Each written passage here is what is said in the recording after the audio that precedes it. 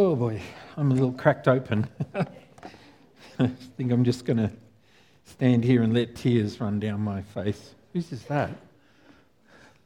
It's mine now.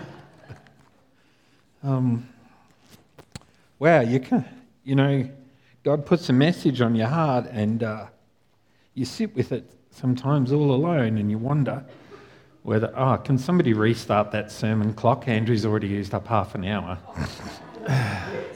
That's not when I'm not beginning at 34 minutes in. No, that starts with 35 and comes down. Oh, does it? Oh, it's getting less. Yeah. I was counting up. I'm like, give me a break. All right. Well, I'm good. And there are times when you say, Father, you've put this in my heart. It's a beautiful thing. But is it going to be for today? Fresh manna for today? And Andrew, you in that prayer for the men, you stole the heart of my message, even my scripture. It's just beautiful when you see that stuff line up. So I'm greatly encouraged. I don't have a Father's Day message. Andrew asked me to speak, and it was a long time later when he rang me up and said, Roscoe, it's actually Father's Day. And I'm like, oh. And he's like, are you cool to speak then? I'm like, yeah, I am. But I have to go with the manner that God has put in my heart. Yeah? Because it'll be good for everybody, male or female, on the day, in the season. So that's where I'm coming from. And yet it is quite beautiful for the masculine hearts in our midst, as well as the feminine hearts.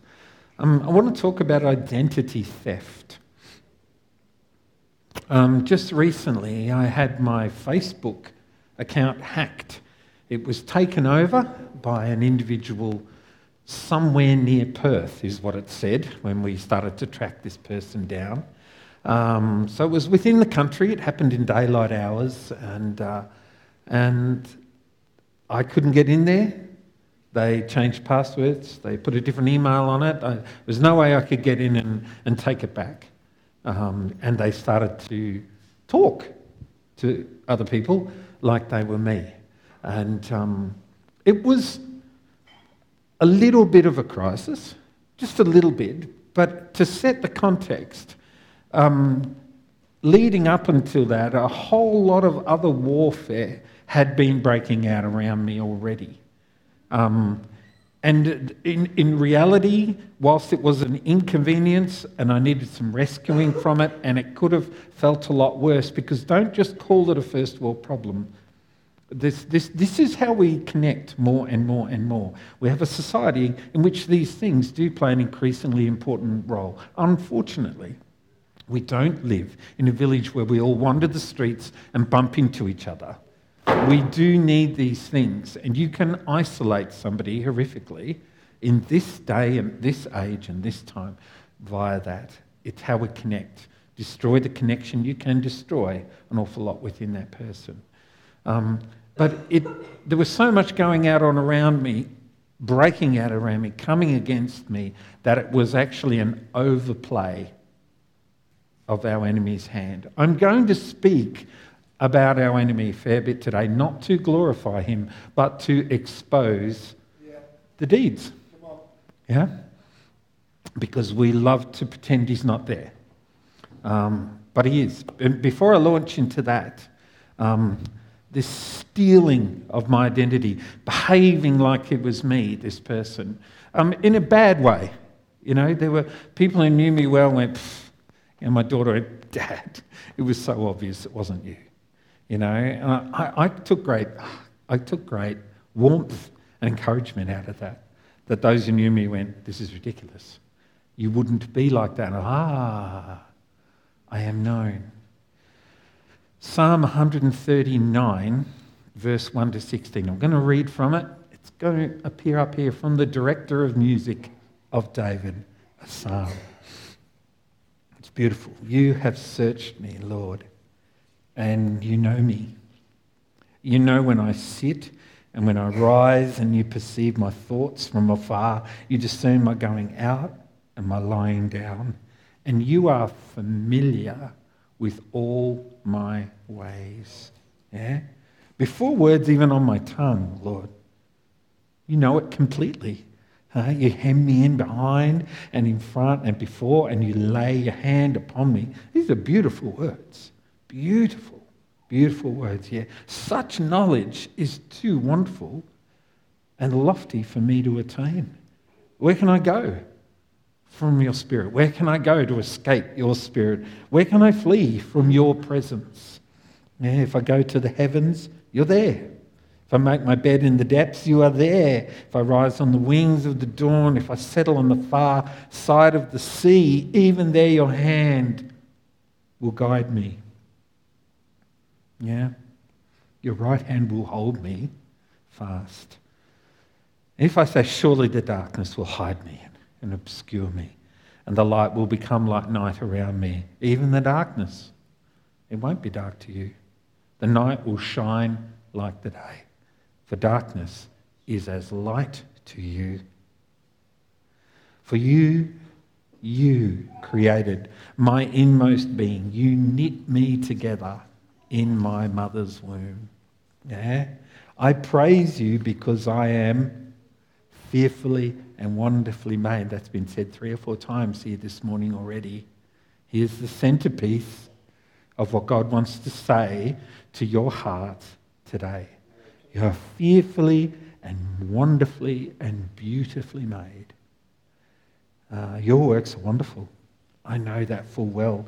My frame was not hidden from you when I was made in the secret place, when I was woven together, yeah, in the depths of the earth. Your eyes saw my unformed body. All the days ordained for me were written before one of them even came to be. So, talking about identity theft, there's a couple of ways that I've seen in my 6 decades here on planet Earth that we lose our identity. One of them is very slowly.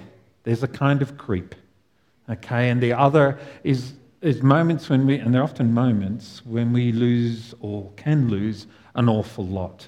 And I want to speak into both. Firstly, though, the slow stuff, yeah? And it just happens throughout life. And I want to use a metaphor to kind of paint that picture and that understanding.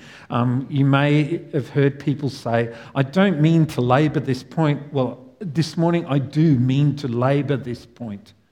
Yeah? I want to look at it from a bunch of directions and point it out in as many places as I can to expose the scheme of our enemy, but also some of our gullibility and some of the sleep that we walk in as well. Yeah? And so I'm going to use the metaphor of acting. We lose stuff slowly, often, here it is, through the roles that we are given. Think of a play. Think of a movie. Yeah? People get given roles, okay? Rob, you're the, what do you want to be? You can be the... No, he can be the... You can be the bartender, okay? So you're the bartender. So, all right, you've got this ginger beer. You can be the bartender. Sam, you can be our handsome young, hero kind of thing. I've got to be careful with the next one. There's a whole... Steve, you can be sound tech. We get in a movie, people get given the roles. There's the villain, and they're not villainous in real life. And then we get the helpless female, then we get the mother-in-law, or we get the strong female, or the beauty, or Andrew, you the comic relief. Think scaled up Danny DeVito. Did I nail that or what? You've got the role. You've got the role, mate. Don't even need to audition. And in movies, they give everybody the role, and they go off and they do their best to embody that role, to become that person. It is something that they are not necessarily. Some of their roles, of course, might be really close to who they already are, but they'll go out and they'll study it. And I want to just paint how this same sort of thing happens with us, yeah? They do their best and we do our best to play the roles that we are given. And often, I don't want to lean on this, but where I see this start to happen in a person's life and story, most overtly, most strongly, is when they start working. There's a whole bunch of other little identities that people are brought along in before that time, and I will get to that. But when they start working, up until that point, they've often just been a schoolboy or a girl, or they've entered the teenage years, and there's an identity around that some of them play a little too well. And, but as they start working, I've seen it many, many times, when people adopt a certain vocation, things really change. Things really, really shift. And I remember coming to the end of school and suddenly I was a tradesman. And there was a whole lot of stuff that went with that. I had to learn how to make desert boots work for me. I had to figure out how to look good in a singlet. I was in Queensland, right? When you're this hairy, it's all wrong on a whole lot of levels. How do I make that work without waxing in the 80s, And, but we see it within vocations, there comes everyone's wearing these sort of clothes, and it's different from trade to trade, and we drive certain kinds of cars. If you're going to be a tradesman, well, you can't turn up in that. You've got to have this, and we start to look around each other, and we see what the others are doing, and we start to do it. We start wearing fluoro in our time off. And things like that, and it's a costume. When you bring it back to the metaphor of the play and the acting, we are wearing a costume, yeah? And we start to talk in certain ways, and we start to use certain terms that we pick up from the people around us. We even end up with certain types of friends, if we're honest. There's quite a shift that can happen there. We drive particular cars, and we even holiday, use our recreational time in certain ways. I do see it most overtly in the trades. And every trade has a certain look and a certain uniform. And it's even there, say, in hairdressers. There's a certain way that they kind of look. You have to show that you're always thinking about what hair is going to do. I don't know. You seem to have a certain black flowing nature to you, and and smell of they smell all kind of similar. We see it in office workers. Everyone starts. Oh, okay. I better figure out how to make black slacks work. And things like that. We see it in clerical staff. There's an understatement. There's a concept. We see it even in CEOs. It goes right to the top. There's a certain way to look, way to behave. The role requires this approach, that approach. We see it in entrepreneurs, a certain level of a little bit of flash, and a little bit of differentness in the way we talk. We see it in artists. I went through art college, right in the middle of it all. We see it in musicians, etc., etc., etc. And it's even there in the role of being a dad. Boom. Suddenly we're surrounded by children, and there's a role there. And the confusion, I'll get to that later. And it's there in being a mum as well. We start to watch. Oh, I need to do this. I need to have a pram of this rigidity and strength and capacity and dollar value, et cetera, et cetera. It goes on. And guys, we need to have a certain adeptness with fixing things, or that around the house. There it all is, as we start to work. Now I want to go back, but it does start younger than that. It's all there as we're coming through. This take on a role. I remember at a certain age, somebody told me, "Wow, Ross, you are so grown up." I remember just standing there kind of just feeling so proud and so smug and thinking, well, I got here first. You know, I guess they'll catch up. Losers, you know. I was 12, you know. It was like, but it so esteemed me, and I wanted to be that. And it was, yeah, you're grown up now, you know. But it's there, this thing of giving them roles. It's there even in the ones who draw pretty pictures being called artists.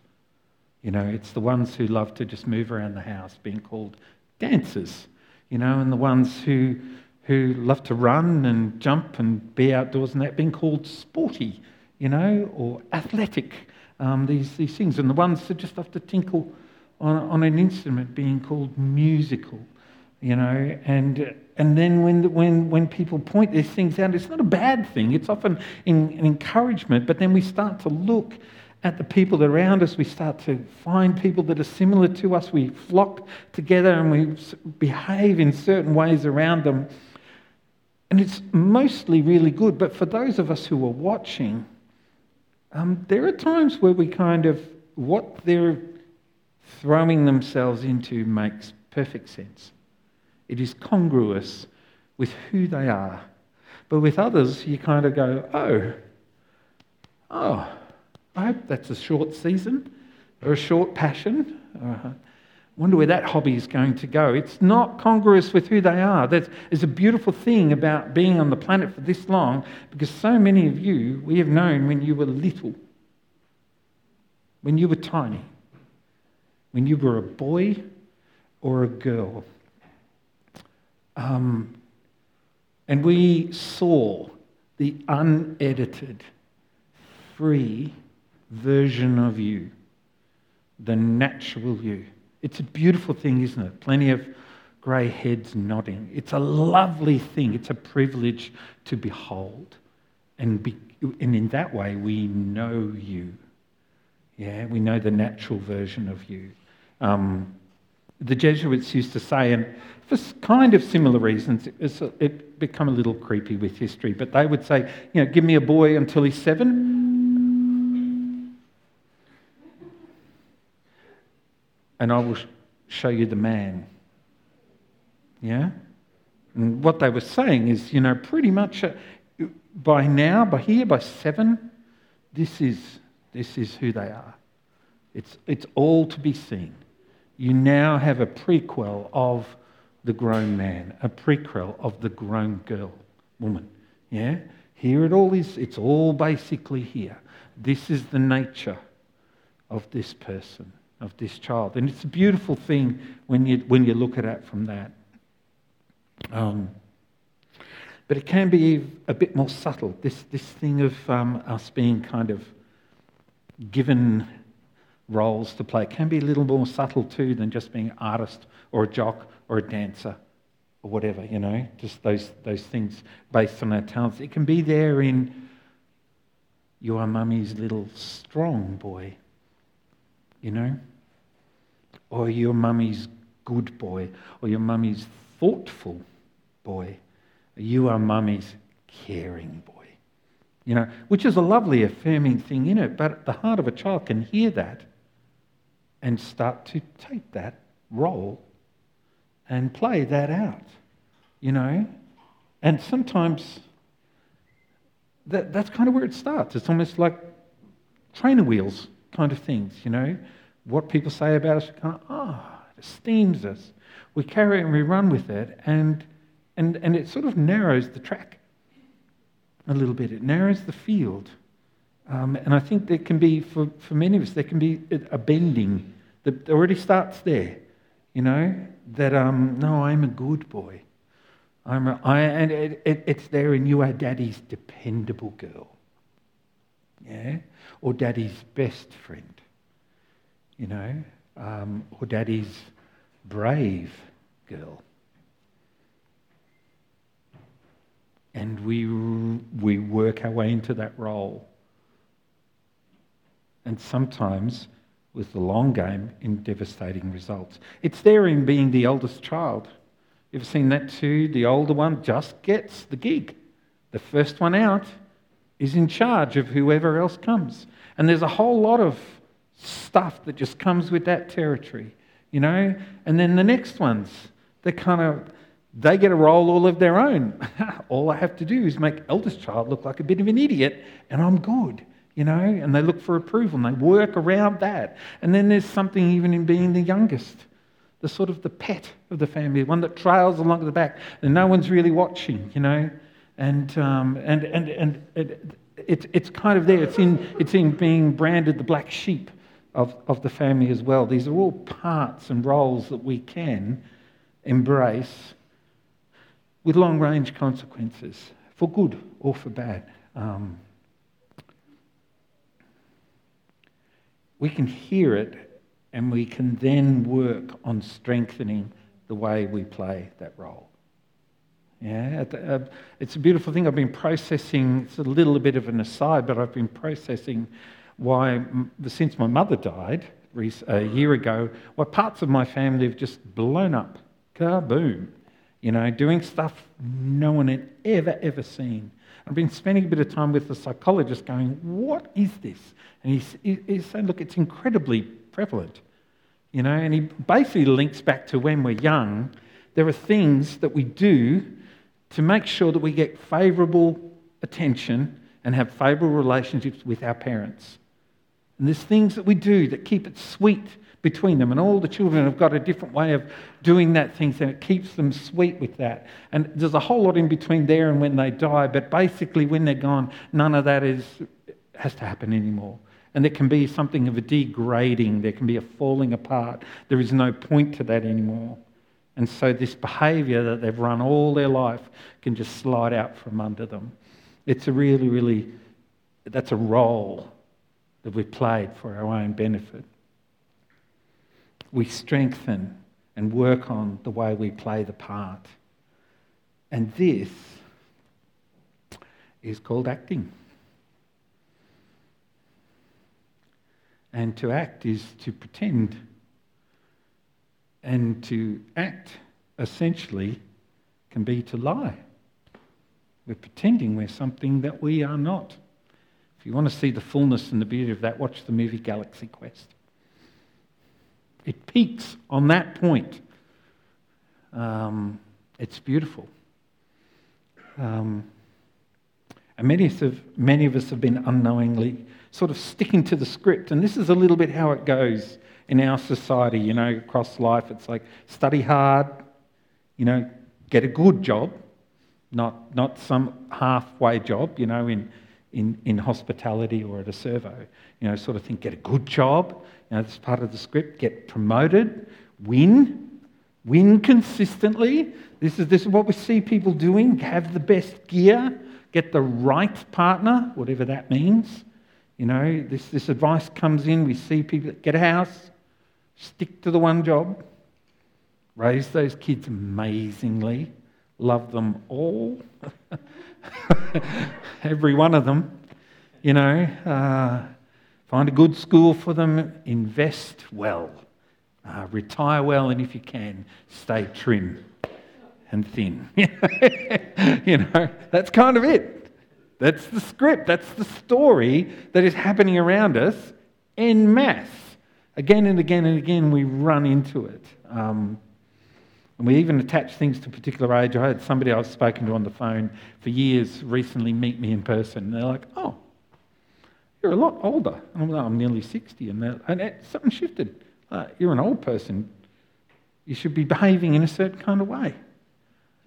You know, so we do that. It's even here in our church. It's here in church, you know. You know, if you know, hello, I'm the pastor. How you going? Kind of thing. You know, that's what we expect from pastor, warmth and caring. But we expect something quite different from, hello, I'm the minister. How are the children? You know, good then. You know, and then we have the term priest. You know, bless you, my son. You know, name of the Father, go in peace to love and serve. Yes, I've always looked good in a frock. You know, it's there's something we attach to the role, you know, but they're all kind of doing the same job, and then, hey, I'm the youth pastor, and I'm full of cool words, and everything's kind of a little pushed out, and isn't it exciting, and then there's the elder, respectable. I'm an elder. What a joke. And it's like I work against that term all the time. I kind of love, I don't mind the title, but I hate what is expected, because I need to follow God's leading. I cannot love everybody the same, but I can love where God leads me, and it means I'll neglect some and pour heaps in there, and I'll be friendlier to some than others, but there's this expectation on the elder, and then, hello, I'm a deacon, just deacon around. Sort of thing, being a bit of a deekhead. Then there's, hello, I'm the organist. There's the organist, and then there's the worship leader. I'm a worship leader.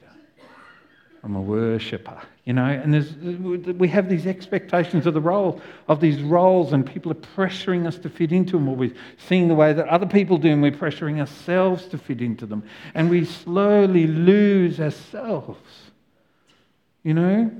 We slowly lose ourselves.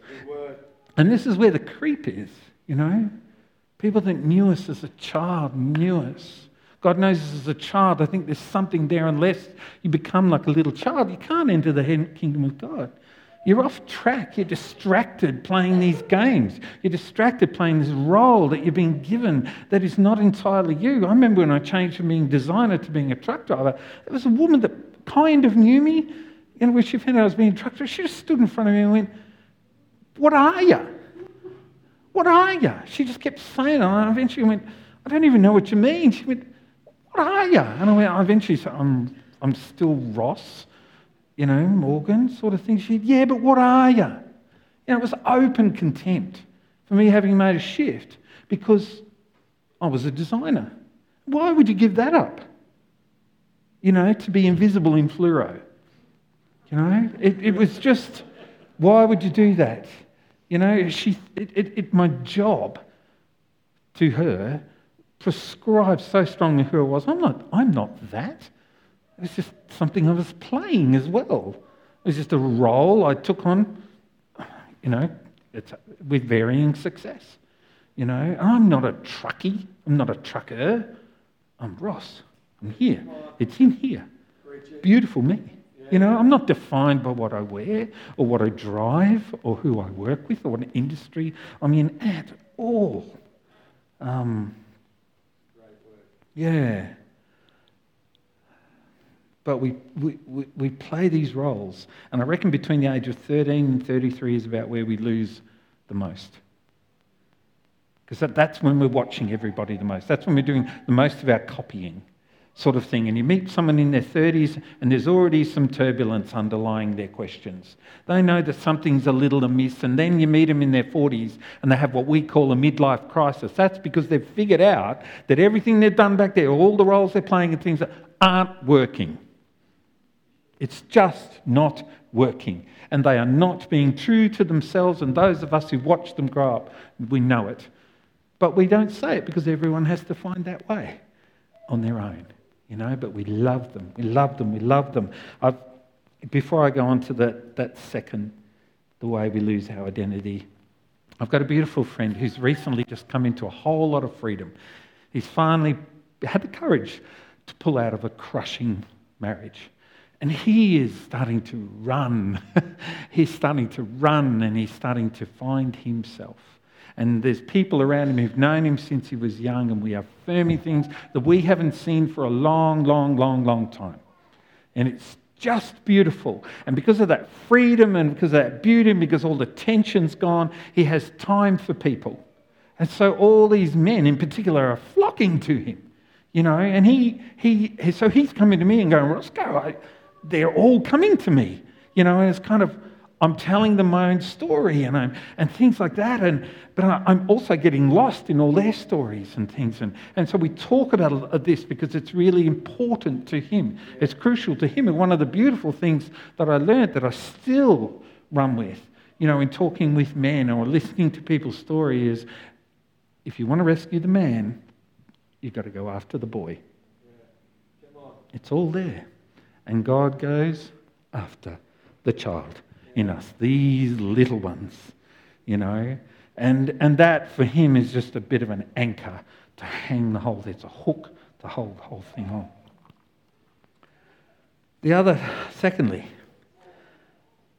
the other way that we lose our identity, or our identity gets stolen from us, our identity theft happens, are in these moments when we can possibly lose whole chunks of our identity quite rapidly, instantly. And that's in the times where there's the big hits, the proper traumas, you know, where life really, really sort of T-bones us, where everything is so sharply set against you that it creates something of a perfect storm. Yeah?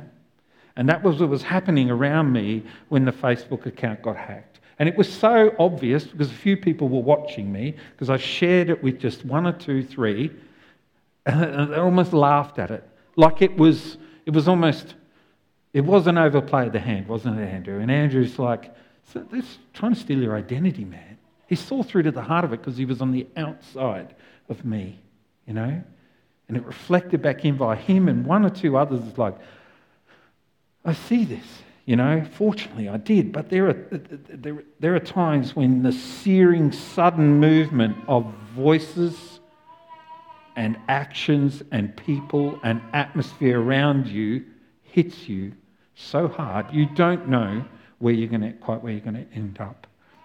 And it's here in this moment that we make vows of the heart. This is where it happens. It's an untidy moment, and we are centrifugal in our nature. We are incredibly vulnerable. Yeah, this is when we make vows of the heart to either harden or to never do that again, or to never allow, I will never let that, those kind of things, they're vows of the heart, or I will never trust that kind of person, or I will not give my heart to anyone, or these types, or those types again, or I'm going to shelter it a little, I'm going to step back. I'm going to step back from that visible place. I'm going to step back from being beautiful and happy and glorious. You know, that happens. Moments where we're faced with the profundity and the vastness of our own lack, our own emptiness, our own pain, our own shortcomings, where it's all there, you know, in vivid colour, in IMAX size. A deep wound happens in a moment. And it's really beautiful. I've actually heard a few psychologists, even non-Christian ones, talk about, and some of them have actually used the term God-given nature. You know, like we all have a God-given nature. We are the way we are. It's really, really hard to change kind of who we are. It's there in the boy. It's there in the girl. We can't really change who we are. It's just us. You know, and it's the way that God has delighted to make us. Yeah? It's beautiful. You know, you knit me together in my mother's womb. You saw my unformed body. It's all there. It's just beautiful. I am incredibly and wonderfully made.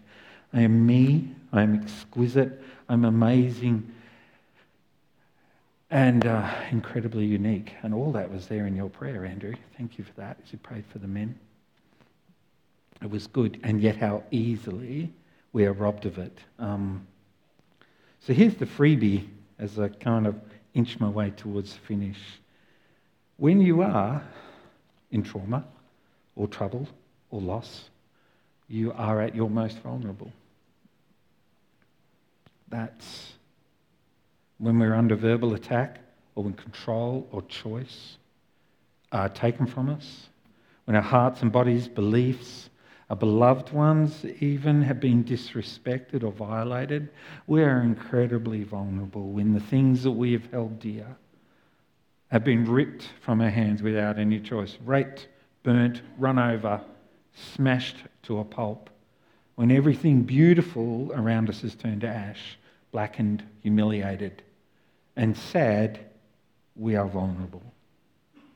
Because every single time at this point, and this is at the heart of all our stories, our great stories, every time at this point we can go either that way or that way. Been talking with a mate about watershed movements. It's where we either decide to go that way or that way. Do we go onwards, upwards? Do we become the better man or woman? Do we find strength to forgive, or do we just go downstream and hate and into bitterness and into unforgiveness, and we become the lesser man or the lesser woman? Yeah, every time we get there, we can lose heart. There's the potential for us to go either way. And heaven holds its breath. And while heaven holds its breath, our enemy is already in there with knives. Yeah? Stabbing us, wanting to make us bleed out right there at that point. That's the nature of our enemy. He is the bad guy and doesn't know how to do anything else. He's just incredibly crafty at times, and these things sneak up on us. These things hit us so hard, we don't know where we are. You know, our daughter was involved in a T-bone, our red light run. Poof! 3 girls in the back and a mum. You know, and I was just nearby and came in before fire brigade and police and anyone arrived. You know, there's a car in the front of a bank and here's their car over here facing way up the road from where they came from. You know, and there's 3 crying girls and a mum. You know, and it's like they didn't know where they were. I went and hugged that mum, a complete stranger. Didn't know who I was until she kind of eventually came to us and says, "Why am I hugging a strange man in the street?" You know, it's like we don't know where we are when those big T-bones hit. And we can we can make vows and decisions inside in any moment. You know, I'm never going to drive again, or I'm never going to carry children, or I'm going to upgrade to a massive car. It's going to cost me a fortune. You know, that kind of fear, we react out of fear. As heaven holds its breath.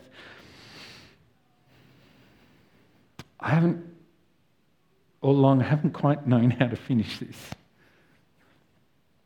I guess it's except to close your eyes with me. Father, there's things that we need to see. There's things that we need to see. The things that we really need to see are Jesus in our own stories and in some of the stories of those near and close to us, Father. And Holy Spirit, you come, you love to reveal these things. And so we do. We want to give you open permission on our stories and on our lives to show us these things. I stand here to show you these things. We knock on your door. We knock on your door, Jesus. And you love to open it. Open the door, Papa. Holy Spirit, guide the thoughts and thinking of our hearts as we just kind of take this and hold it in Jesus' name. Don't move. What